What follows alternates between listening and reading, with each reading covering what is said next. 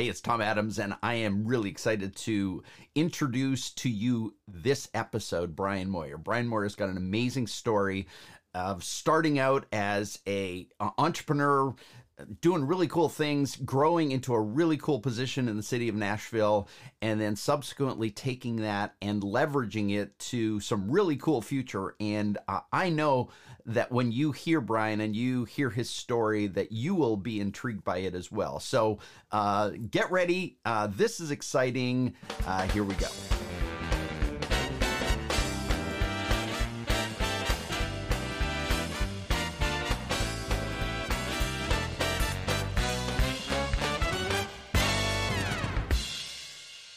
Brian Moyer, welcome to the Advisory Board Insider Podcast. I'm glad you're here.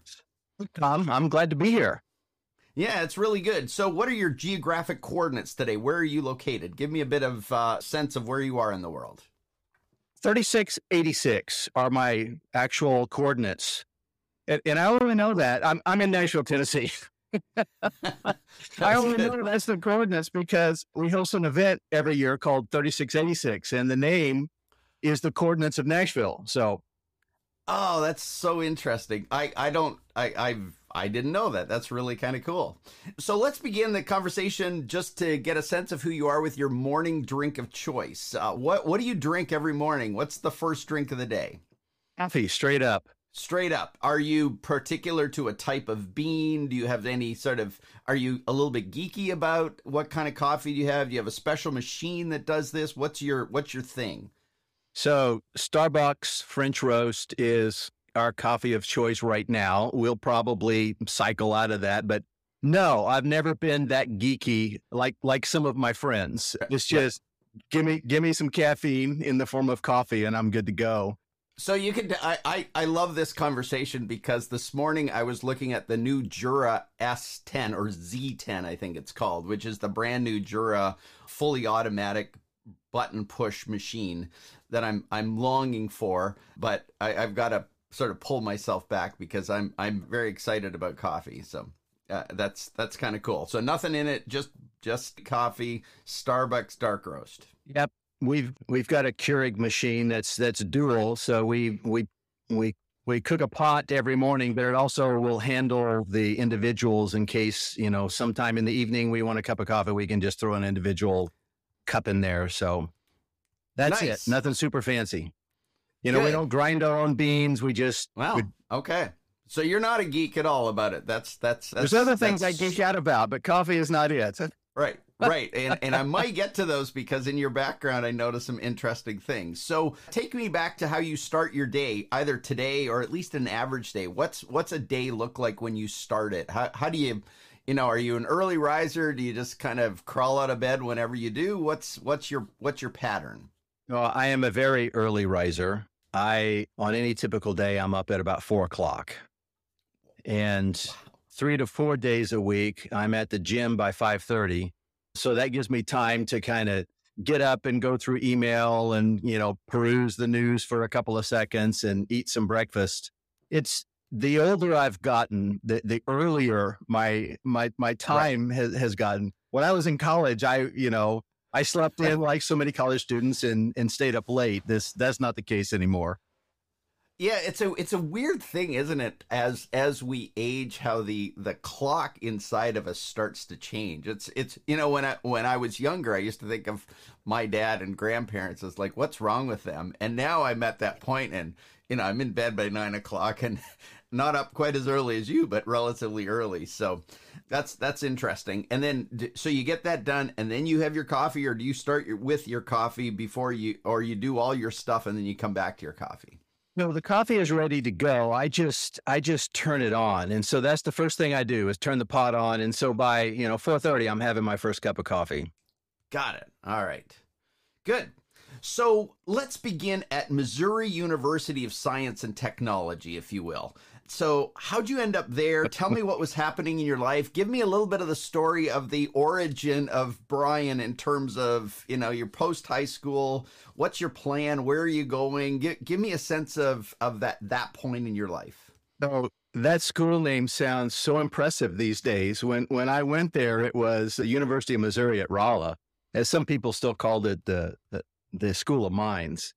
So Army brat, raised by a master sergeant, which I'm sure is why I drink black coffee straight up. It doesn't matter what it tastes like. Right. Right. We ended up in a small town in Missouri, Rolla, Missouri, which is where the university is located. I was there for all of my junior high and high school years. It was one of the top ranked, still is one of the top ranked engineering schools in the country. And at the time, my dad was part of the Army Corps of Engineers. I have this engineering tinkering in my blood. I was raised with it. And so I thought I wanted to become an electrical engineer. And I applied and went 1 year, my freshman year in the prereqs for electrical engineering, and realized that's not at all what I wanted to do. I love tinkering with this stuff. I didn't want to design it necessarily. And so my best friend was majoring in economics, and he talked me into moving over to economics, which seems like such a strange migration. Right. Nevertheless, that's what I did. I ended up taking every economics course I could get my hands on, every engineering management course I could get my hands on. And in my senior year, I had, 30 hours left. That was English and biology. And it's like, forget this. I'm leaving. I'm starting my first company, and that's what I did. So I'm one of those. I'm one of those people that dropped out of college and never looked back. Oh, that's so interesting. So tell me what happened. So you have 30 hours left to go. It's all courses you don't want to do, and you drop out of Missouri University and start a company. So what did you learn that caused you to start a company? Because there's often an impetus there. There's something that starts brewing inside of us that makes us go, I want to go out and do something instead of finish my schooling. That's a big jump. It is. And what I'm about to describe isn't on my LinkedIn profile. It's not on my resume because it's so long ago that it's not really relevant. But I guess the economics and finance background that I got while I was in college led to this. I started selling insurance. This wasn't my first job, but nevertheless, I started selling insurance, life insurance, while I was in college to help pay my way through. So selling life insurance to college students, that's a way to learn to sell, let me tell you. Right. So were you selling like term or whole, or what were you selling? I mean, this is an investment in your future kind of thing. Got it. Okay. That actually sparked my interest in finance beyond insurance. So a lot of the insurance firms back then, and probably today, I don't know, but they did more than just sell. They did general financial planning, and they were involved in securities. And so the first thing I did when I got out, I actually started my own financial planning firm. I got my Series 7 license so that I could sell securities. And this was back in the very late 70s, dare I say, early 80s. Right. And the laws were different back then. There's several tax reforms that have passed since then that have eliminated a lot of this, but it was fun. I mean, you could sell tax shelters where, if you invest $10,000, you could actually write off $50,000. Right. And it was perfectly legal back then. So I was in oil and gas. I was in gold mining. I ran a string of arcades set up as limited partnerships, and I brought some of my clients into those. I was just doing wheels and having fun. So this entrepreneurial bug lives deep inside you. And I mean, it's intriguing to me because it feels to me like, as I've observed the world over the last 40 years, where I've been more observant of things, it seems to me like entrepreneurs have a unique predisposition of looking at the world, but it comes from somewhere. So where did that bug come from? Because if your dad was a Army Corps of Engineers, it doesn't sound like he was an entrepreneur, but was there something that happened? Like, did you grow up making lemonade stands? Where's this entrepreneurial bug show up in you? That's a good question that I don't know I've given a lot of thought to. So when my dad retired, he at first went to work for somebody, but eventually started his own company. Okay. There He was didn't really, something in the family, but in yeah, the family DNA a little bit. he didn't really talk a lot about the challenges or, the fact that he was going to start his own company. And that lasted for only a few years. And then he went back into kind of corporate life and management, which is what he had learned in the military. I mean, yeah, I sold greeting cards when I was in the Boy Scouts, and there's, I don't know what it is, but yeah, you're right. It was there.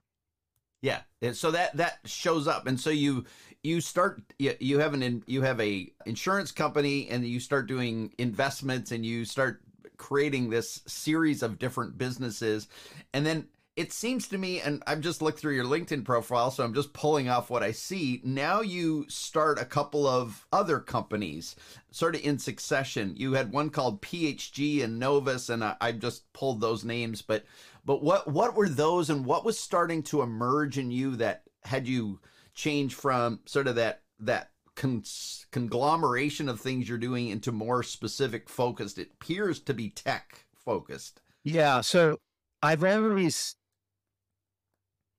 back as I was growing up, what the gifts that my dad would give me would be heat kit, if you remember that. So it was, a box of parts, and you'd put it together and build a radio, or you build a transmitter, or, so, and he always had this kind of stuff laying around the house. And so I was always tinkering, taking the lawnmower apart and, putting it back together again, kind of thing. So, I'm not going to go into the details of how I migrated from, the financial planning and the investment into my next phase, because there's long and detailed stories there. But I ended up working in consumer electronics, and I still consider that, generally speaking, tech.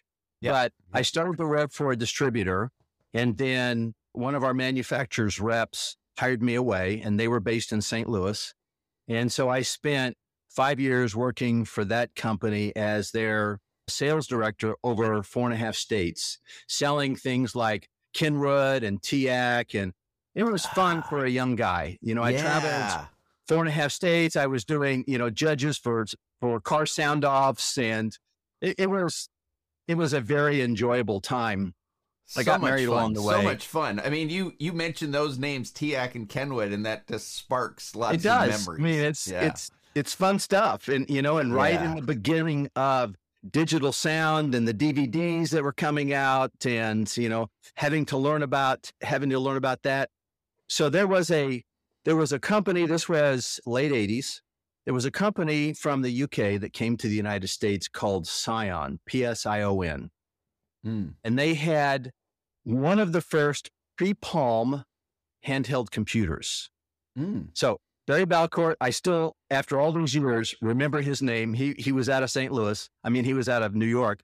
He came looking for companies like ours to try to get placement in the United States for these devices. And it was about the same size, only quite a bit thicker, 2-line by 16 character display. And I'll never forget him saying, one day, everybody is going to carry one of these, and it'll be your calendar, it'll be your address book, and it'll organize your life. Wow. And I was so intrigued by this that I started to teach myself to code so that I could write applications to run on this handheld computer. And the first thing I did was I wrote an expense tracking app to help me and my team keep track of our expenses, and a bunch of other stuff. And I found my passion, which was tech and which was software development. And what code did you learn? Like, what form of code? So there was nothing graphical in those days. Right. And this particular device used a proprietary software language called OPL, Organizer Programming Language, which was very similar to BASIC. And so that's what I was teaching myself. I mean, first the proprietary side of it, and then BASIC, Microsoft. But I was my wife worked in a hospital, and one of our mutual friends ran their supply chain operation, their materials management operation. And I was probably helping him calculate a mortgage, using this. I don't remember exactly, but he said, what is that thing? What else can it do? And it's like, well, it's got a barcode reader, it's got a printer, and it's got a motor. Oh, He and said, so that probably ignited the entrepreneurial side of you too, which is that this product, you're learning how to code it, and now the entrepreneur in you goes, look at all the possibilities here. so he said, I think that could help solve a problem that I have. And so, dumb luck, because so many entrepreneurs these days create a solution and go out and look for a problem to apply it to. Dumb luck. Here's a problem that was presented to me, and we started working on a solution to this problem. And the problem was keeping track of supplies in his hospital. And so we created a solution. We barcoded all the supplies. We replaced his clipboards with these handheld computers, and we dropped his lost charges 21%, which was millions of dollars a year, to less than 2% within a couple of months. So that's how I got into the more traditional technology and software development side of things. Right. And so that then that became your company. So you started that company? And that was MW Technologies. And when I, through a series of introductions, met some people in Nashville, they hired me to do some work for them. And one of those had a company called Partners Healthcare Group, and they were in the health business medical equipment consulting arena. And we realized that here's two relatively small companies calling on the same clientele. We should join forces. And people don't realize, I won't spend a lot of time on this, but Nashville is known as Music City. That is our brand. It's an important part of our economy. Music represents about $10 billion of our economy. Healthcare is like $50 to $60 billion of our economy. People don't realize that. And when I came to understand how important healthcare was, it's like Nashville is where we need to be. And so we merged our companies in 97. I moved to Nashville, my wife and I, in 99, and the rest went from there. Got it. So PHG grows, and then just based on your LinkedIn profile, you start another company, it appears, called Novus? Yes, Novus Technology Group. So the partner that I took, and we had a lot of success. We ended up doing business with every for-profit hospital system in the country, most of which was headquartered in Nashville. Then we expanded into the Department of Defense and got all of those approvals and certifications and started selling to Army hospitals and Air Force hospitals. He wasn't a technologist. He was a sales guy. I wanted to continue developing new technology. He wanted to go in a slightly different direction. It became apparent that we were not going to reconcile this difference. And so it just made sense at the time to, I sold my interest to him. We separated the company. I took a bit of the intellectual property that I'd been working on, some of the newer stuff. He kept the rest of it. And I started a new company, Novus Technology Group, in 2010, which in retrospect was not the smartest time to be starting a new company. Right. Just because because the bubble had just burst then, right? I mean, we're post-bubble at that point. We're post-internet bubble. We're post-recession. The country is trying to recover from the recession. And then in healthcare, and this gets into, some really details of the healthcare industry, but there was a big initiative at the time, you may or may not remember, to incentivize providers, doctors, hospitals to digitize the medical record. To move away from all the paper-based records and to implement electronic medical records. And there were incentive dollars, significant incentive dollars attached to that.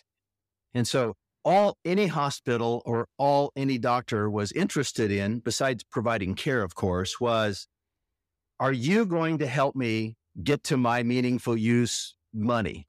And if not, I just can't afford to talk to you right now. And I wasn't going to wade into that because there were a gazillion companies doing that. I I had a vision of doing something else that eventually caught hold and everybody, was digitizing the intake process, allowing people to register using kiosks and using tablets and using smartphones, which were just kind of coming out at the time. So anyway, I did some other things. I made money every year.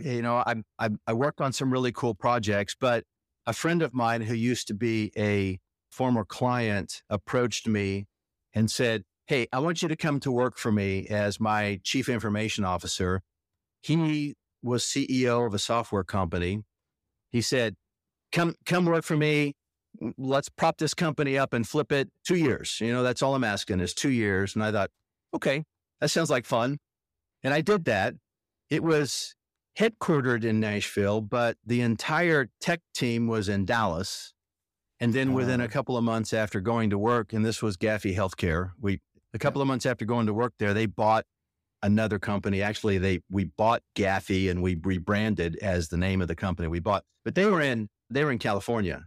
So I ended up on a plane every single week. I had 200 Hilton nights the year before I finally said, enough's enough. I've got to get back to my family. Yeah, I've been there, got that t-shirt too. And the scar tissue, the scar tissue from 200 nights in hotel rooms. So that process, so you launch companies, you've got this entrepreneurial instinct, you move to tech, and you're evolving this practice so much so you become the CIO of a company now. And then you're on the road. And so you decide what comes next? What's the evolution of the story? So very fun segue here. I reached out. So I knew I had to do something different. I hadn't looked for a job in ever since I was in college. Right. Entrepreneurs don't look for jobs. They don't. They create them. And so I wasn't necessarily at that point in time looking to start another company, but I had to do something different. So I called a friend of mine who was in the recruiting business, but also did career counseling. And I said, help me out. I don't know what to do here. And he had this process that he took me through. It starts with, what are the 100 most important things? So, it's got to be Nashville based and it's got to be tech and da-da-da-da-da-da. And then you just keep narrowing that till you had the top 3 things that were most important. And those were, has to be Nashville based, has to be tech, doesn't have to be healthcare because that's what I'd spent the last 20 years in, but it didn't have to be healthcare.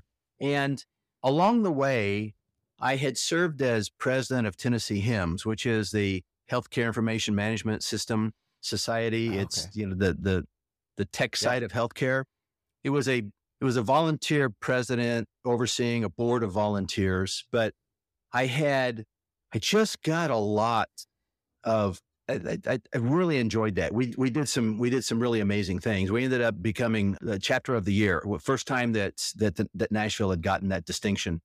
And so I looked at that with fondness. I said, I wouldn't mind doing something for a nonprofit again. That's kind of a wild card, but I'll throw that out there.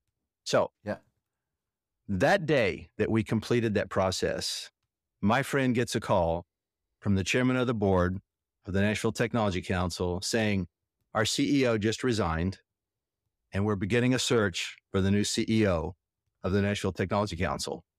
And talking to my friend, we want you to lead the search effort for this.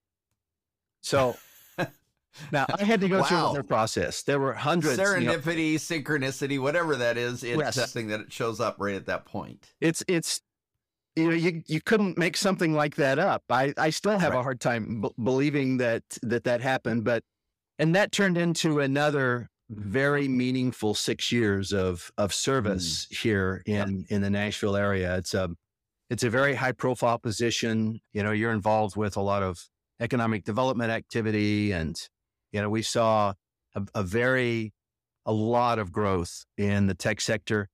And I understand right place, right time. Nashville was already on that trajectory, but I got to oversee and be a part of that, which was wonderful.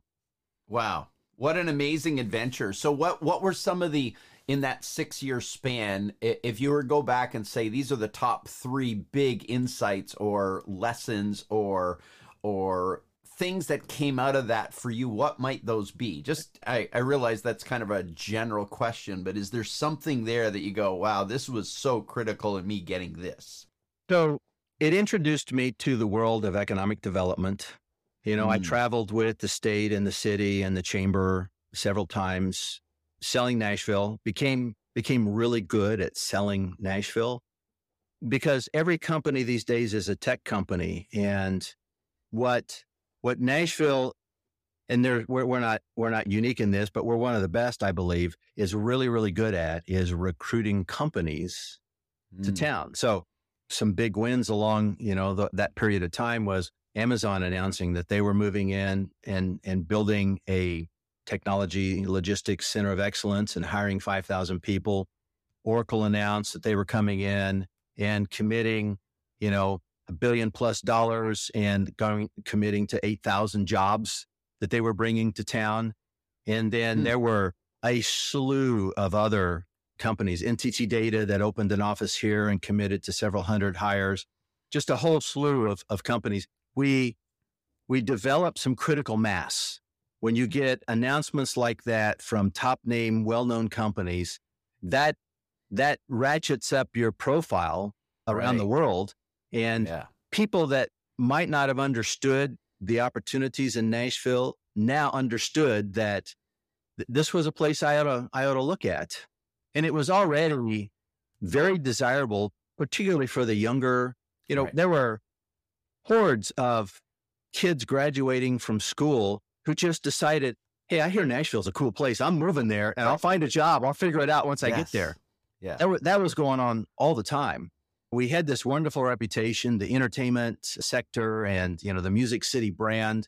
And we just were able to mesh that, and in particularly build and tell the story of the creative class that exists here, which are all these music writers and musicians that were here, and the correlation between that and technology. So something that I left out of my story is, I was voted most musical in high school, and had a jazz band of my own that I ran for 8 years. Considered doing that as a living, and decided at the last minute that no, I'm going to go into engineering instead and keep music on the side. So wow, that's really cool. Which is, why some of this stuff behind me is on the wall. Right. So I kind of lived through this process of leveraging these musical skills that I had as I was teaching myself to code, because it's very similar. There's this mathematical underpinning of both. There's the creative side of both. There's, so many of our boot camps, which are the short-term schools to try and teach people off the street to become software developers, and our universities. A large percentage of the students that are graduating from these programs came to Nashville to pursue music. And maybe they actually hit it and they were on the road for a while. And like me, they wanted to get off the road. Right. Or maybe they never got to that level in their career and they were looking for, okay, I've got to put food on the table. What's going to happen now? They make great software developers and other technicians. Yes. And so it's, pulling that story together and kind of solidifying that. And then at the same time, we started to see, and this was in my mind, the final step, where we started having exits of tech companies. So there'd been lots of exits in the healthcare realm, millions and millions and millions, if not billions of dollars in wealth generated here through healthcare and the sale of these hospital systems. But now we started to see a steady stream of tech company exits. And these weren't, there were 50 million here, 84 million here, 100 million here, 500 million a couple of times. That's when things start getting serious and start getting fun, because these people chose to stay here, not take the earnings and leave to an island someplace, but stay here and get plugged in and invest those dollars back into the economy and back into the startup sector. And that was the final piece, like I said, that where things really started to get fun and exciting.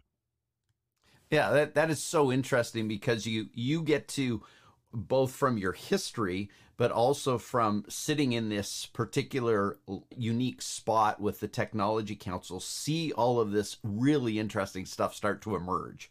Not just emerge, but actually come to fruition and see some really cool things happen. So this podcast is obviously about advisory boards, but in that whole process, are you observing and seeing or experiencing how advisory boards are actually helping support what's going on in the work that you're doing and seeing happen in the city? I was aware of that, and I was approached a few times to join some advisory boards, and I always felt, although some of my counterparts around the country did that while they were running technology councils, they did that. I always felt that might be perceived as a conflict of interest, and so Right. I didn't. I didn't accept any of those. But as I started looking at what life after the Technology Council might be, that was definitely one of the things that was high on my list, because I knew that I still wanted to be involved in supporting and driving the economy. And I wanted to get back into, because the Technology Council mainly dealt and supported the enterprise sized companies in town. Right. It's not that we excluded or didn't have anything for a startup or a scaling company. It's just that we didn't have as much to offer in our portfolio of resources as we had to offer for some of the bigger companies. And so I wanted to get back into that size of things. And so as soon as I announced my resignation, I started getting calls. And, so that's maybe to somebody else who's looking to start a career in advisory board work, that was an unfair advantage that I had, or at least an advantage. Yeah. And I started getting calls. And the first two of those calls are the two that show up right now on my LinkedIn profile, which is S3 Recycling and New Orchard. Invitations to join their boards, which made a lot of sense to me. And I actually, and I still have this thought in the back of my head of creating, what we'd call a portfolio career of just having, 6, 8, 10 different boards that I was serving on. And I still think that's fun. I'm enjoying that work. Right. No, that's exciting. And when you think about that, so the transition is you retired or decided to leave the Technology Council and move into some of the, specifically the two advisory boards you're on. But I want to go back to your instinct around this and what you've seen. Tech companies, we know, seem to be big users of advisory boards. Tell me what you've seen in the sector, and maybe from your observation of these big companies that came into Nashville that you had sort of an inside look at, even the enterprise ones.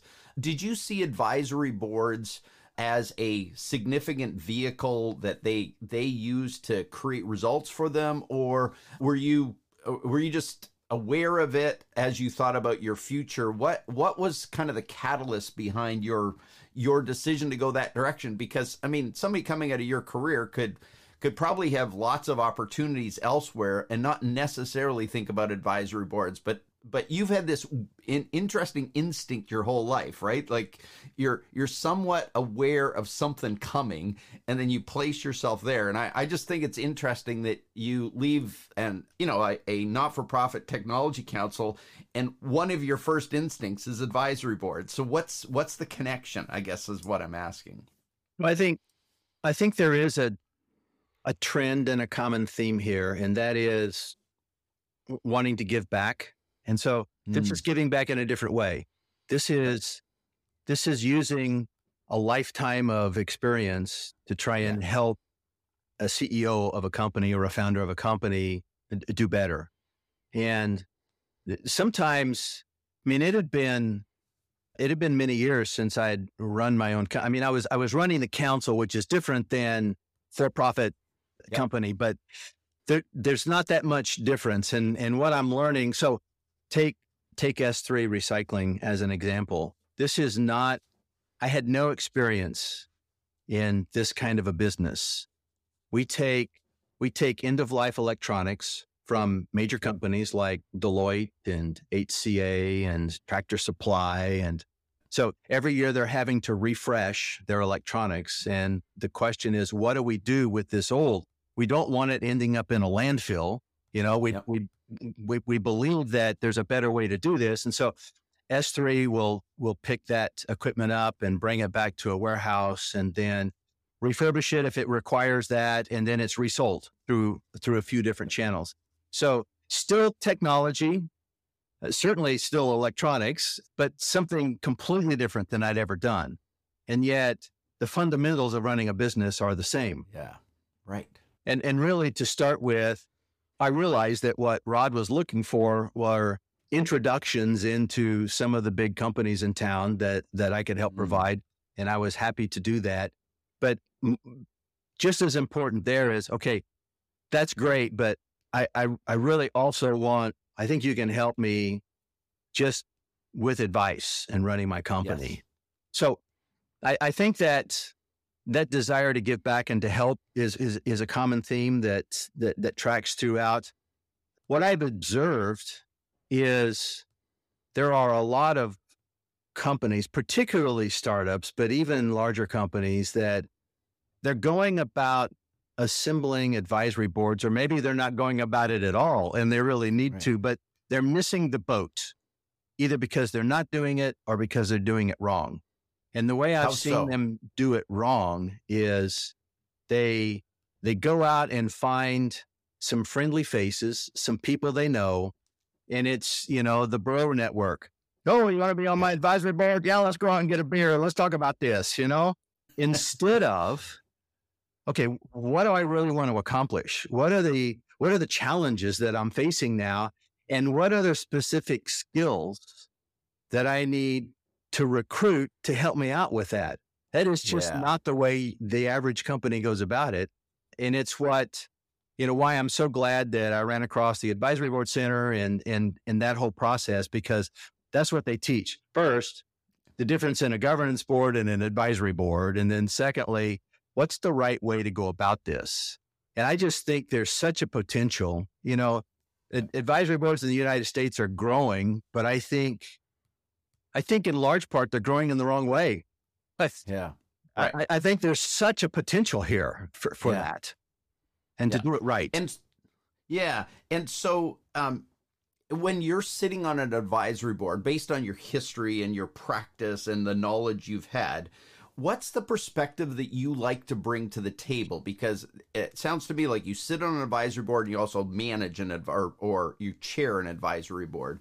But what perspective? Because when you're at the table, I assume that you have a way that you're looking at things, your musical background, your tech background, your sales background, your CIO background, that's driving a way to look at the issues in front of, say, like an S3 that you're working with. What would you say are kind of like your superpowers when you're sitting in an advisory room? So to be a good advisor, and I will separate to be a good advisor versus to be a good board member on a governance board, where you have fiduciary responsibilities that you've got to bring. To be a good advisor, you have to be a good listener. And so it starts there. And, the gray hair doesn't hurt. We were at the meeting. We like the gray hair. Somebody said, so you're the chairman of the board. Do you have a background in electronics recycling? I said, no, I just bring gray hair to the equation. Yes. But it's, the challenges are managing the team and managing cash flow. It's the same challenge that every company faces. And I've been there. I've had the responsibility of having to meet payroll, even though S3 is incredibly successful and doing well. Nevertheless, from month to month, week to week, quarter to quarter, they will encounter some of these very common challenges that they need to think through. And, Rod will call me and said, I just need to bounce something off of you. And I said, sure, let me have it. In many cases, it's nothing more than just listening while he talks through the issue and what he thinks the solution is, and say, yeah, I think you're right on there. or maybe you might want to consider this. He said, wow, I feel a lot better. And Yeah. doing that is just really rewarding. Yeah. Yeah. No, that's great. So if a tech, and I'm going to say tech or medical tech, just because you have such a strong history in that, is considering this as a option, potentially in implementing an advisory board, and they're uncertain about it, they've heard about it, and they're thinking of doing the bro system, like just calling three of their buddies, and they get a chance to talk to you, and you've got like just a couple of minutes to share with them. What 2 or 3 things are you going to say? This is really important. Don't miss this. Don't do this. What's your advice to that person? Yeah, my advice is, do you have clarity on what it is that you want to accomplish here? I mean, have you given enough time, or are you just in survival mode? And some of them are just in survival mode. But have you given enough time to, this is what I really need to accomplish? And the smaller the company, in almost every case, I've got to grow revenue. The larger the company, it may be more nuanced than that, and it gets more fun at that point, because there might be, I'm considering an acquisition, or I'm considering a sale. And, at that point, I may say, all right, then I can help with that. That's not necessarily a strong background that I have. So let's go out and identify some other people that we could recruit that really have a good background in that. That's a little bit of what we did with S3. There was a board. It was in its early stages, and we really just had to take a step back and say, okay, let's reorganize and look at this fresh. And so I had Rod take the whatever it's called that ABC provides, the survey, to try and identify. And there was nothing new there, because he already had taken the time to kind of identify, these are my pain points, and then let's go find some people with some specific skills that can help us achieve these goals. And we had already created the advisory board and ended up taking another kind of half step back and said, okay, now let's have a strategy session. The very first meeting with the full board was a strategy session, which is maybe a little backwards, but nevertheless, that was so eye-opening and everybody enjoyed it. Rod got a lot out of that. So anyway, identify what your problems are, and then let's figure out what the skills are that you need. I mean, that's kind of the same conversation I have with everybody. Yeah. Yeah. So identify it first, because the bro process is really get the people before you understand the need.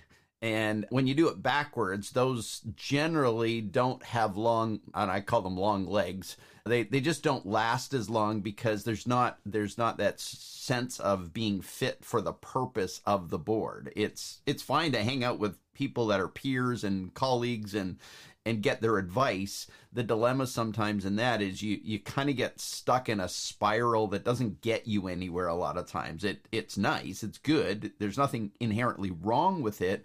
It just doesn't give you, I think, the capacity or the leverage that can come from understanding your purpose and putting the right people in place. That's what I'm hearing you say.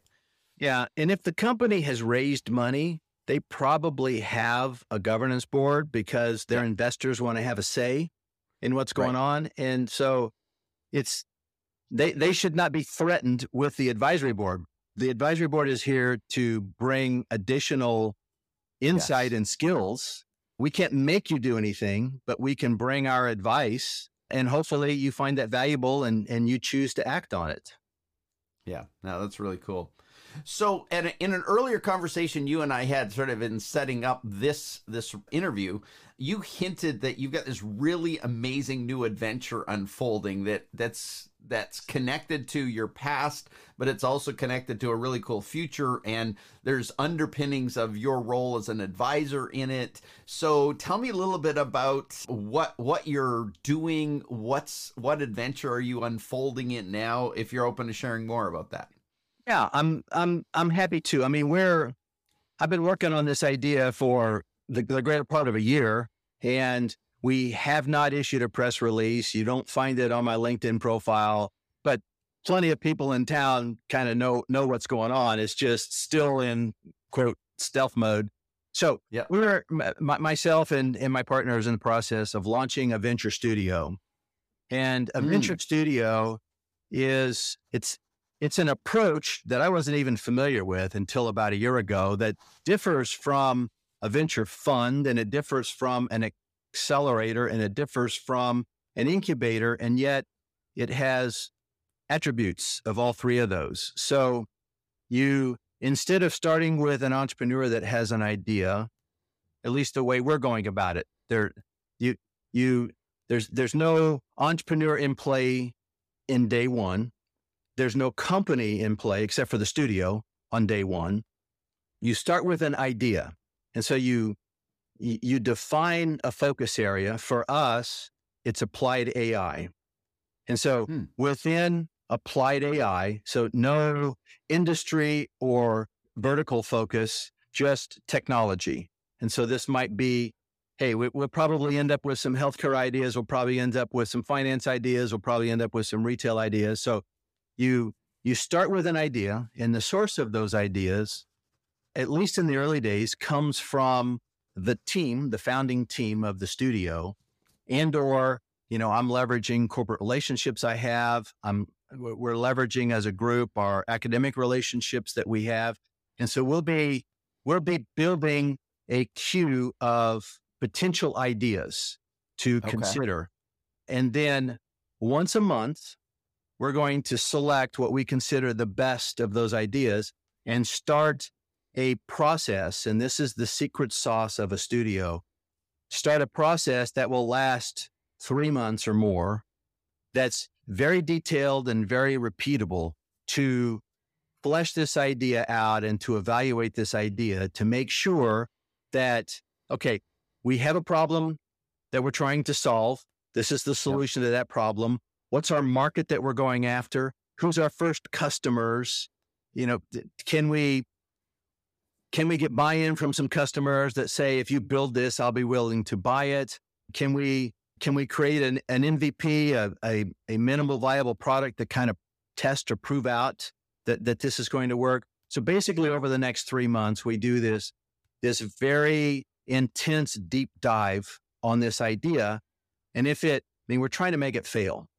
And if it fails, we just set it aside and we take the next idea and we start this process over again. Once a month, the studio will take an idea and start this process. So think of the studio as a factory for creating startups. So once a month, we start this process. Out of these 12 ideas that we begin to evaluate in a 12-month period of time, we believe that 2 of those will turn into companies.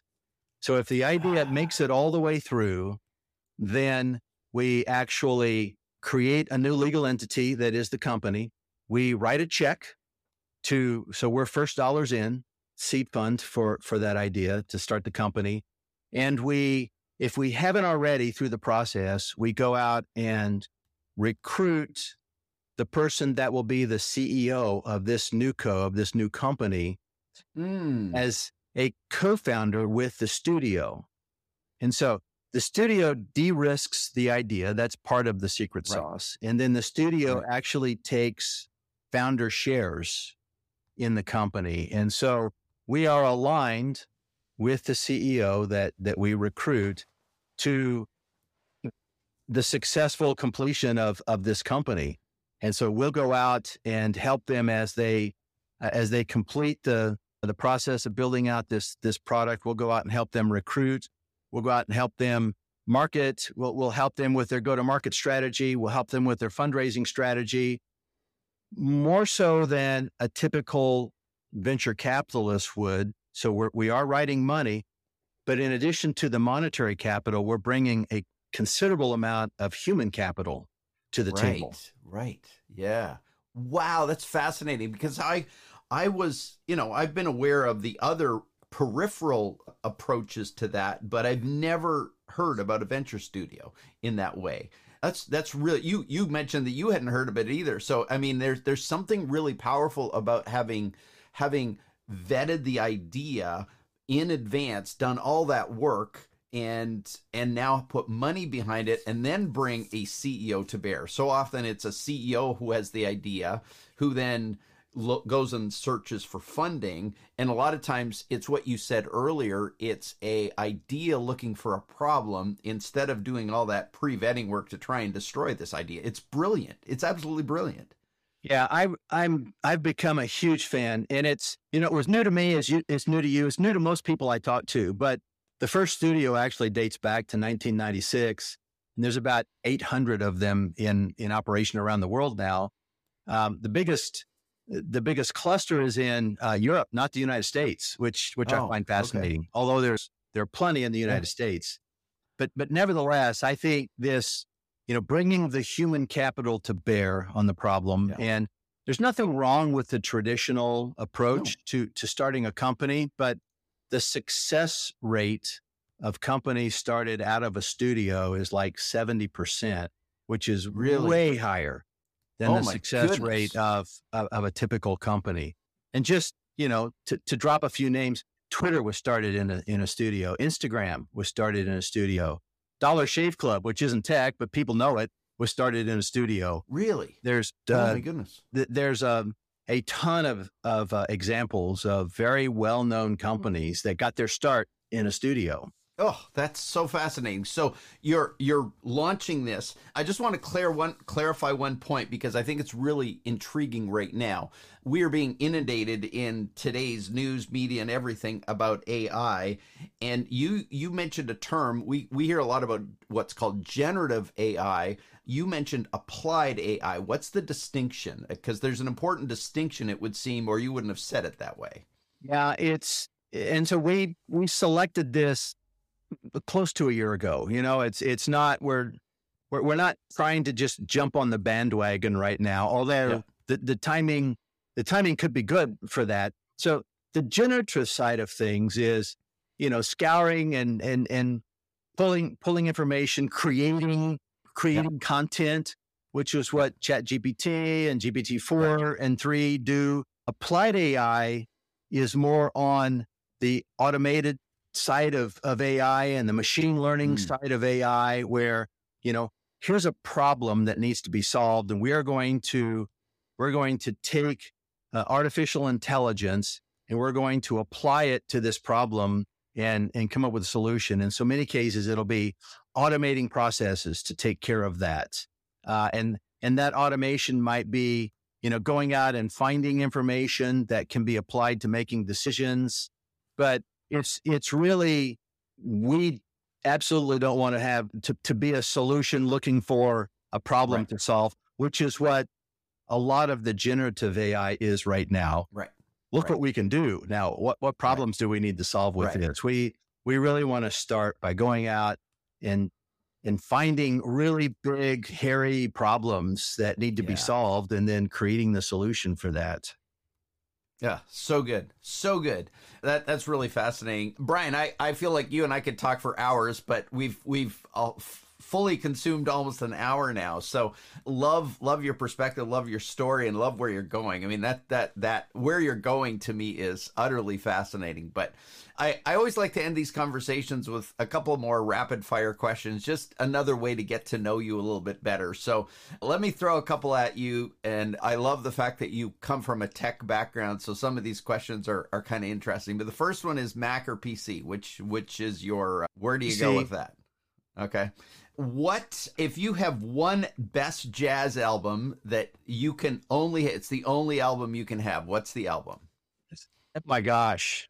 I know it's a terrible question to ask. I know, but is it Miles? Is it Coltrane? Like, is there anything that rises to the surface, even if you can't, I mean, if it's two, give me two. Miles raises to the surface. I'm a trumpet player, so you've got, and I grew up on, big band, Stan Kenton, right, and Maynard Ferguson and Doc Severinsen, and those are the names that I grew up with. Okay, book that has shaped you more than any other in your lifetime. Is there a book that has outsized created impact on you? So I read a lot of books. I listen to a lot of books. I'm trying to come up with the title of the book. It's been a couple years since I read it. It's Phoenix is in the name, but it's all about, this changed my life when I was a CIO, because it was going through the process of trying to really refine that whole role of managing the team and the security and the process that needs to be in place as you're developing and designing and executing on a new product. Send it to me. Send it to me afterwards, and we'll put it in the show notes. It sounds interesting. Is there a podcast that gets listening priority for you? Because yes, there is. If you got a podcast player, that one's easy for me to answer, okay. and that is a podcast series that's called Founders. I describe it the same all the time. It's this dude, his name is David, and every week he reads a biography or autobiography of a founder, and he creates a podcast on that book. And it's not a cliff note or a book report. It's, here's what I learned as I was listening to this book. And he's done almost 300 of these now. And I've listened to about 250 of them. And what's fascinating? What's interesting is you begin to see trends. And this is everybody from Elon Musk all the way back to Vanderbilt and Carnegie and Benjamin Franklin. So it's the entire breadth of entrepreneurs, but you start to see these common themes and threads of the skill set required to be a successful founder. Yeah, I highly recommend it. Thank you. I will link that one in the show notes. What was the first question you asked ChatGPT? Do you remember? Do you remember what you placed in the box? Just testing it out. It was, build me a pitch deck for a venture studio in applied AI. And it actually iterated 10 different slides with 2 different points that needed to be included. So I thought that was fascinating that it was able to do that. That's beautiful. And how would your closest family members define what you do? Like, how would they just, if I were talking to them, what would they say you do?